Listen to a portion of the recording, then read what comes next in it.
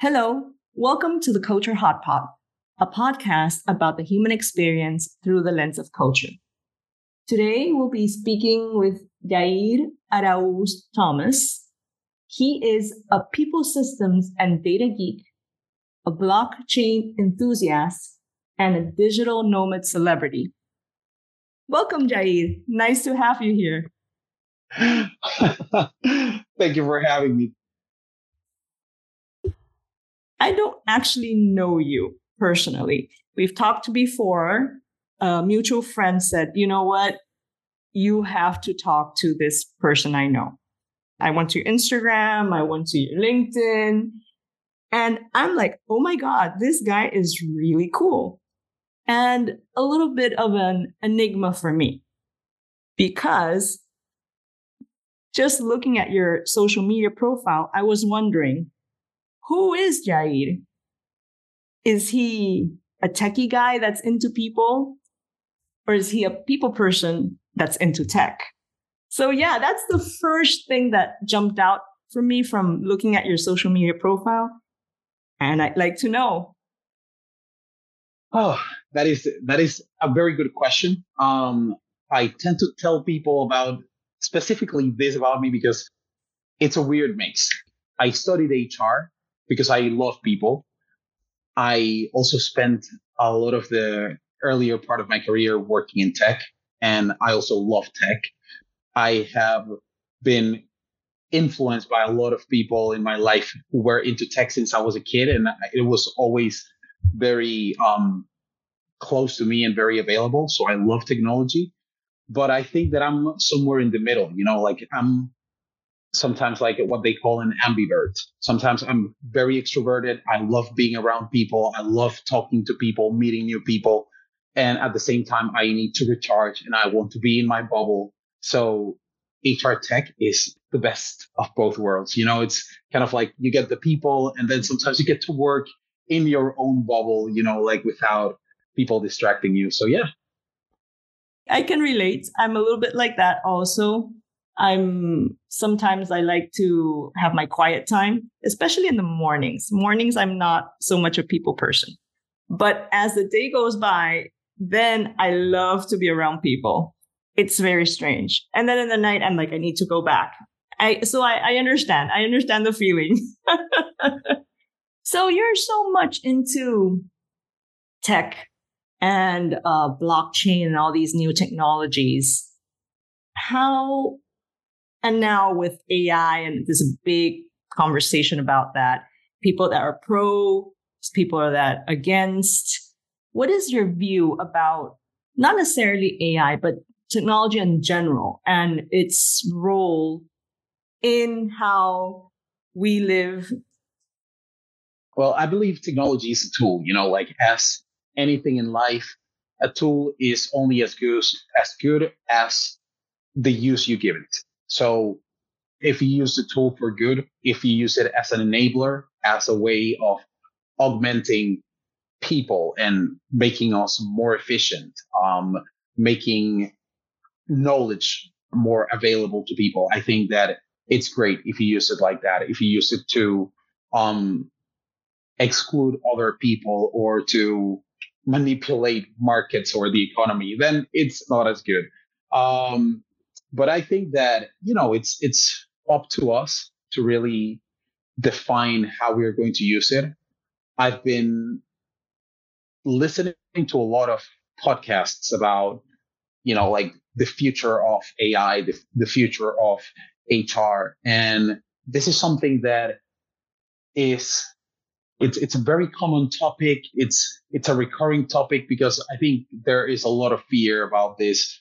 Um, but I think that ultimately, I choose to believe in people, and I choose to believe that we, as like humans, we want the best for ourselves and for the future. So I think we will be fine.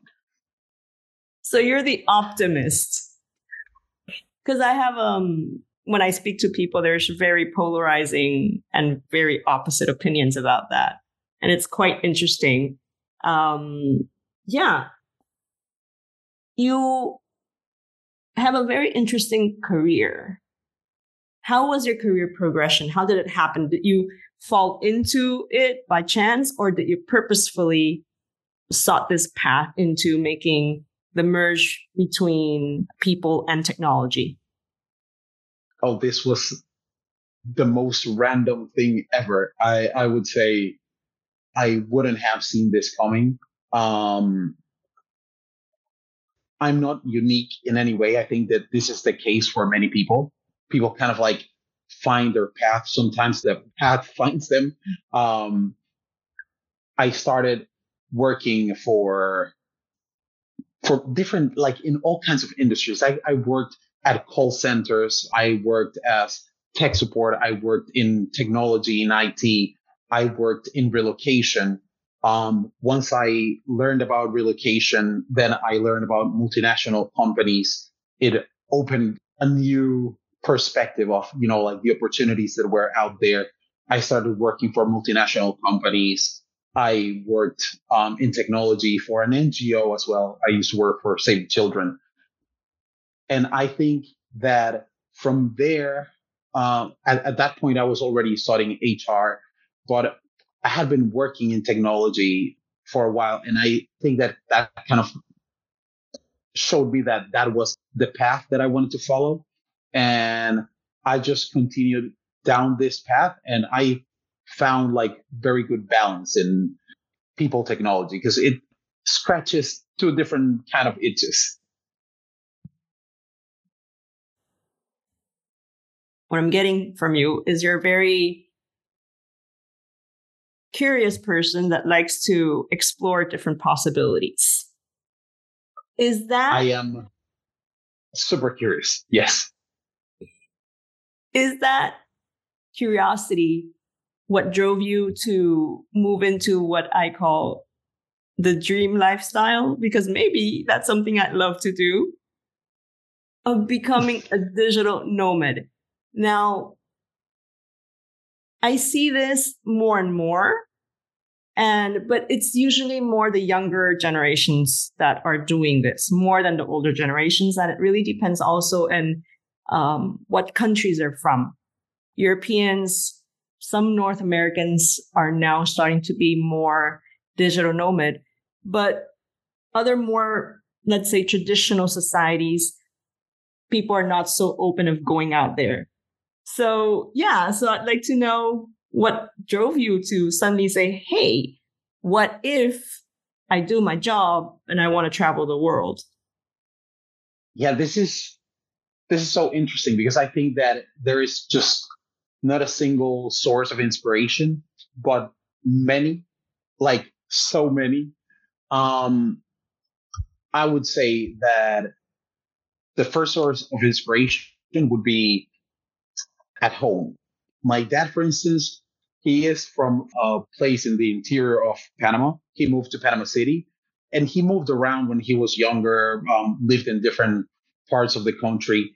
But taking the risk of moving somewhere else, that takes courage. And I could see that he grew a lot and he learned a lot from that. Same thing with my grandmother. She was originally from Costa Rica and she moved to Panama. One of my aunts, she was working for the Ministry of Commerce and Industry in free trade agreements, and she used to travel all over the world negotiating free trade agreements with different countries. So I don't know. I think that it was just like at home already. I had so many people to draw inspiration from. Another uncle went to work for a project in Vietnam for a while as well. So I think that, like from people very close to me, I already had a lot of inspiration. Then as I was growing up, I met more people, friends that worked for multinational companies, friends that moved to Panama looking for a better future, people who like moved, they went, got a job, then they started their own companies, like completely different paths. Eventually you start to realize like, hey, like this is not so far fetched, like this is something that is attainable. I got married as well. At one point, my wife is Finnish. And before living in Panama, she lived in Egypt. She lived in the UK. And, it's just like when you see that you have so many people around you that took the risk, it's kind of like, why not? Let's give this a try. I I must say that the whole idea did not start as, oh, I'm going to become a digital nomad. My plan at one point with my wife was, okay, we will find a way to work remotely and then move to Spain because we like life in Spain in general. We were like, okay, this is the plan. But as I was telling you, like sometimes the path that you draw can be a little bit elusive and things did not happen in that way. So I ended up moving to UK first. And after a while, the pandemic hit. And in the middle of the pandemic, then we became digital nomads. So yeah, it's been fun. But yeah, definitely not something that was planned. It just happened little by little. Cool. So you move around a bit. Question is, now that you've been a couple of years out from place to place, where do you call home? The fun answer that I give everyone is that home is where I have the password for the Wi-Fi. But honestly, I'm not the type of person who's very attached to things or places. So I also don't miss people because if I feel like I'm missing someone, I'll just grab the phone and I'll call you. And then I'm like, okay, I'm good. I don't miss you anymore. And I can keep in touch with tons of people regardless of where they are. So home is basically wherever we are, like if right now I'm in Spain and this is home for now. And in a couple of months, I will be in Hungary, in Budapest, and that will be home. And then it will be Greece. And, like that's just how it is. Fabulous.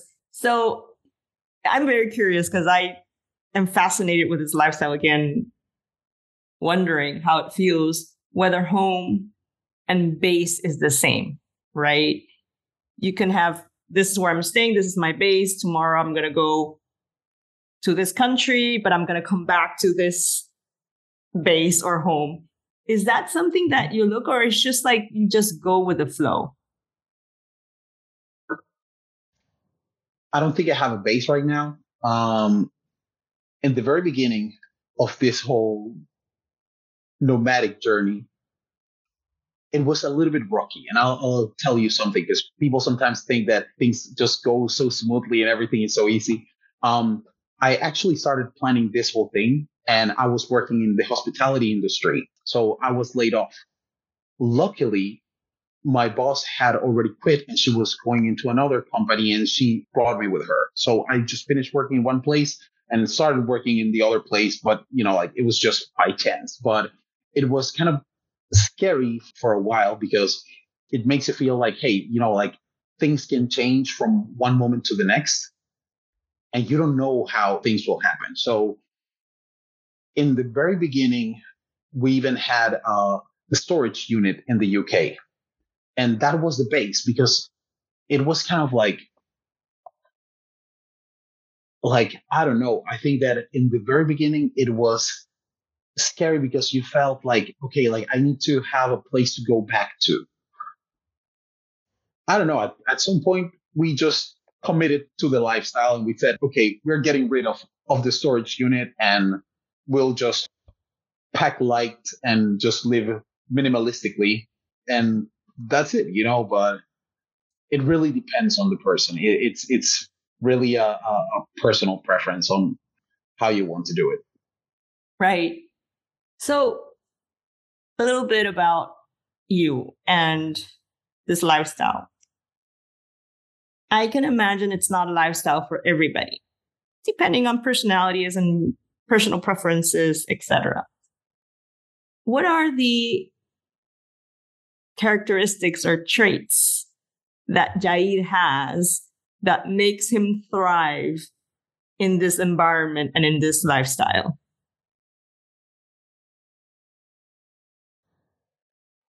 Okay, I'll put it like this. Sometimes I say this as a joke, but I think it's very true. Being from Panama, and I would say that this is probably the case for many people in Latin America, we live in a lot of uncertainty. You live with you live in places in which things don't really work exactly in the ways that they should. Processes are not very straightforward. So you become more adaptable, like because of that. Like in my case, I would say that if things don't turn out the way that I expect, I will not panic. That really helps. And a couple of months ago, for instance, we were flying to the UK a couple of days before because I tried to book stuff way in advance, like 6 to 8 months in advance. I already know where I'm going to be, and I book everything so that I'm ready for arriving and making sure that I'm going to be comfortable. And it turns out that there was a problem with the Airbnb in UK, and it is very hard to find a place in UK. First of all, it is super hard to find a place for 2 whole months, and our Airbnb was canceled. I didn't know where I was going to stay, and I panicked for 10 seconds. I do panic, but it's just like it just goes away very fast. Okay, let's fix this. I actually found an Airbnb and I booked it as I was landing. We landed. They said you can switch on your mobile devices and stuff. So I switched on my removed the airplane mode and I booked the Airbnb as I was landing. And I was very lucky, but it's good if you're not panicking because you can get very stressed in that moment. So I would say that is something that helps a lot. That and the fact that I try not to compare too much between one place and the other. I try to enjoy whatever the place where I am has to offer. Some places have better weather. Some places will have a beach. Other places will have better food, or architecture or entertainment or, I don't know, better cocktails or whatever, like it can be anything. And it's very hard to find everything in the same place. So as long as you're focused on, okay, I'm going to get as much of what this place has to offer without focusing on the things that it doesn't have, then you're good. Fabulous. So what's your secret your two secrets to not being panicky? Because that happens a lot. People panic and then they get stuck in the panic, right? How do you move past that? That's what I'd like to know, your secret number one. And second is, how do you be the eternal optimist in this situation? It's a single answer for both of your questions. And it's going to sound super crazy. But the reality is that I am able to move past the panic and I'm able to stay optimistic because I realize that I'm going to die one day. And and listen, it makes sense. It makes sense. So the thing is, I know that I am going to die one day. And I know that my time in this world is finite. I know that I cannot get hung up or caught up in these little moments because I know that even if they are uncomfortable, it is very unlikely that they will cause my death. So I have to live with that.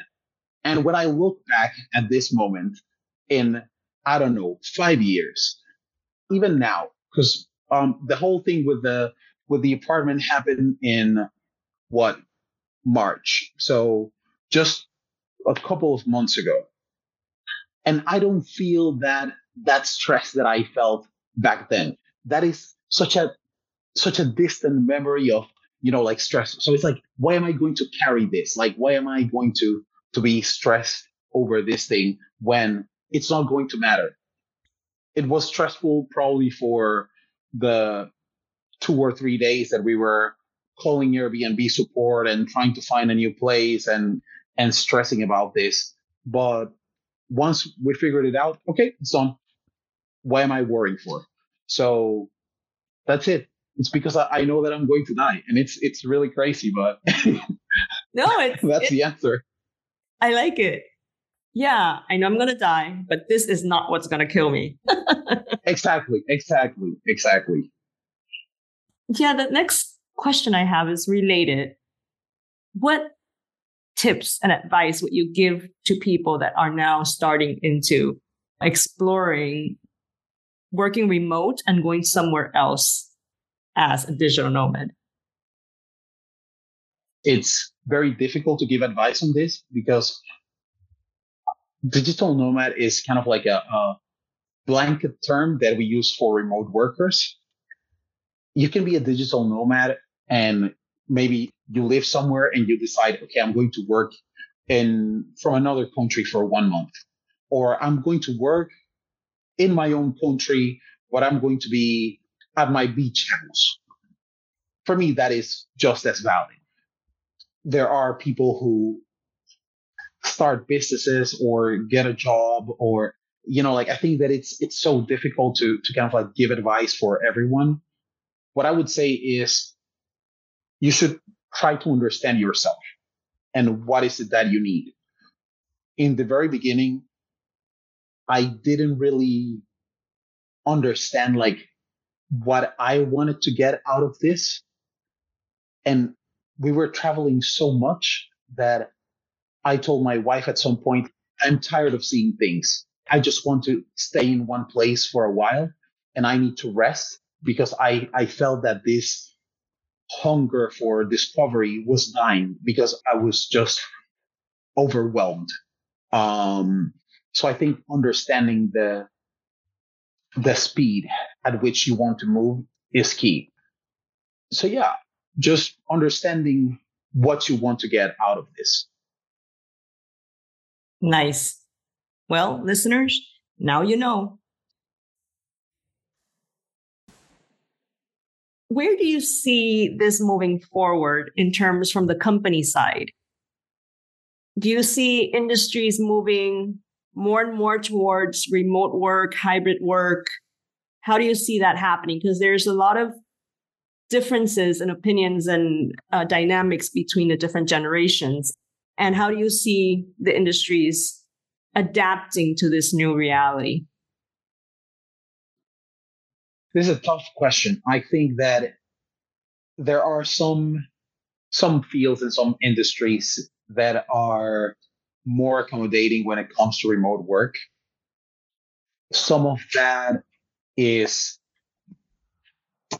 is because of the labor market and what people are demanding. So, for instance, people in technology, they are in high demand. They were actually in higher demand before, and now things are a little bit chaotic for the technology industry. But I believe that it is not going to be something homogenous across, like all industries and all fields. There are those who think that it is not fair because you have people like knowledge workers, which are more likely to be able to do all of these things from home. And there will be other workers that need to be in a place. So for some people, it is not fair. Um,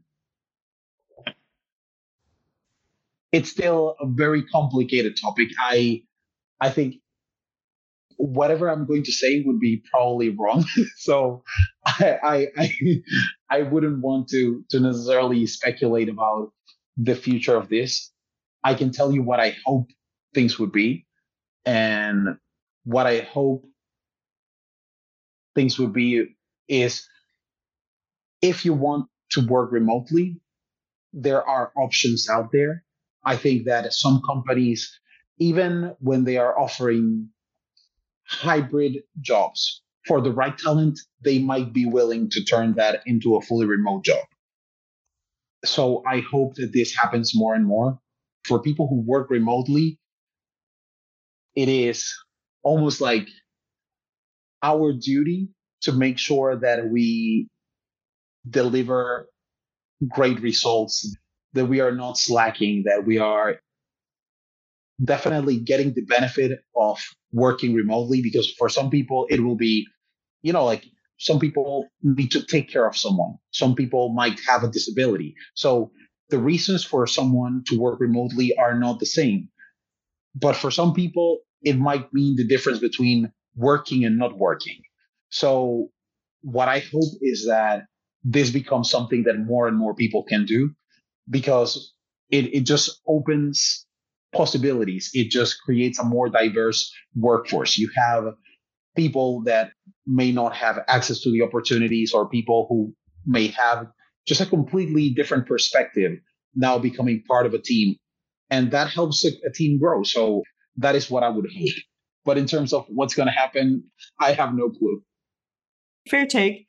And I like that how you're saying it, that a lot of people are not talking about is the opportunity for people that are usually not able to get into a workforce in the traditional sense because of life situations, such as, they're a caretaker, or as you say, they have a disability, they can't move around that often. So absolutely, I like that point of view, and like that you've shown a light on that part of the possibilities of remote work. Thank you. And I'd like to ask you a question, because last time we talked, you had a very interesting, let's say, philosophy in life, in how you see time, the concept of time. Oh, time. I love talking about time because I feel time is a tool. Time is something that we use for us to be here at the same time, just like having this conversation. So we can say, hey, if we're going to a restaurant, we'll be there on Thursday at 8 p.m. and then we can meet in that place. It's great that we can do that. At the same time, I don't think that time is a great way to measure many things. Like age is something that, like some people get a little bit too focused on, too worried about. But, like when you really think about it, for instance, I am not big on celebrating my birthday. I feel that we are basically floating on a rock around the sun. And whenever we go for a full lap, we celebrate. And it makes no sense for real. Like it's just kind of like something that we do. And yes, it feels good.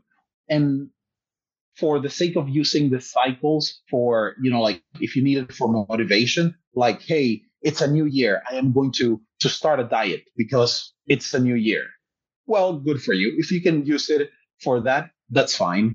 But I think that if I want to start doing something, I'm just going to start whenever I feel like doing it. If I want to start a diet, I'm going to start today. If I want to start working out, I'm not going to start on Monday. If it's Thursday, I will just start on Thursday because, like if you want to give someone a gift, you don't have to wait for their birthday or for Christmas. Many things can happen in 1 year. And for some person, it might be that you just lived a very uneventful year. And for another person, you might have lived through a million different things. Like maybe you moved to another country and you had a kid and you had a graduation. So many things can happen, good and bad. And the thing is that time is just not a good way of measuring life. It's better to think of experiences and what the things that you're actually doing as a way of measuring life. And yeah, we just keep using time for meeting our friends, which is always nice. Time for appointments. Everything else, enjoy life. Love it. Exactly. So to wrap it up, I'd like to ask you a question that I find fascinating. If you can go back to your 20-year-old self and you can give yourself only one piece of advice, what would it be? It can only be one. It's so Just hard. one. If it has to be one, I would say to focus on discovering yourself. Focus on finding out what you want from life. This is because I feel that, like it's very easy to think that what you want from life is what you see around you. And some people are lucky to have a broader perspective because they have more people around them. I think that in terms of the type of life that I want to live, where I want to live that life, what I want to do for work, all of those things were shaped way later, and not because they weren't there already, but because I felt that if I just live like a life similar to what the rest of the people around me were living, it would be fine. Okay, they seem pretty happy, like there were things like traveling. Now this generation is way more hungry for discovery, for traveling. But I started traveling a little bit late. It was simply because, like none of my friends were interested in traveling. Me today, like if I knew that, I would be like, okay, I'm just going alone. This is what I want to do. So I would say, discover yourself. Yeah, I feel the same. I hear you, because when I was younger, I was a little bit clueless about myself, as you say. Who am I? What do I personally like versus, oh, I'm this person in this world and interacting in the world. There was, it took some time for me before I realized what introspection can do. Yeah. Yeah. Totally. Thank you, Jahir. Thank you for your time. It's been a fabulous conversation. And my little placer commercial here for my listeners is, listeners, if you have not done so yet, please subscribe so you can follow the podcast for new episodes. Gracias, Jahir. Bueno, Cristina, un placer. Igualmente. Gracias por invitarme.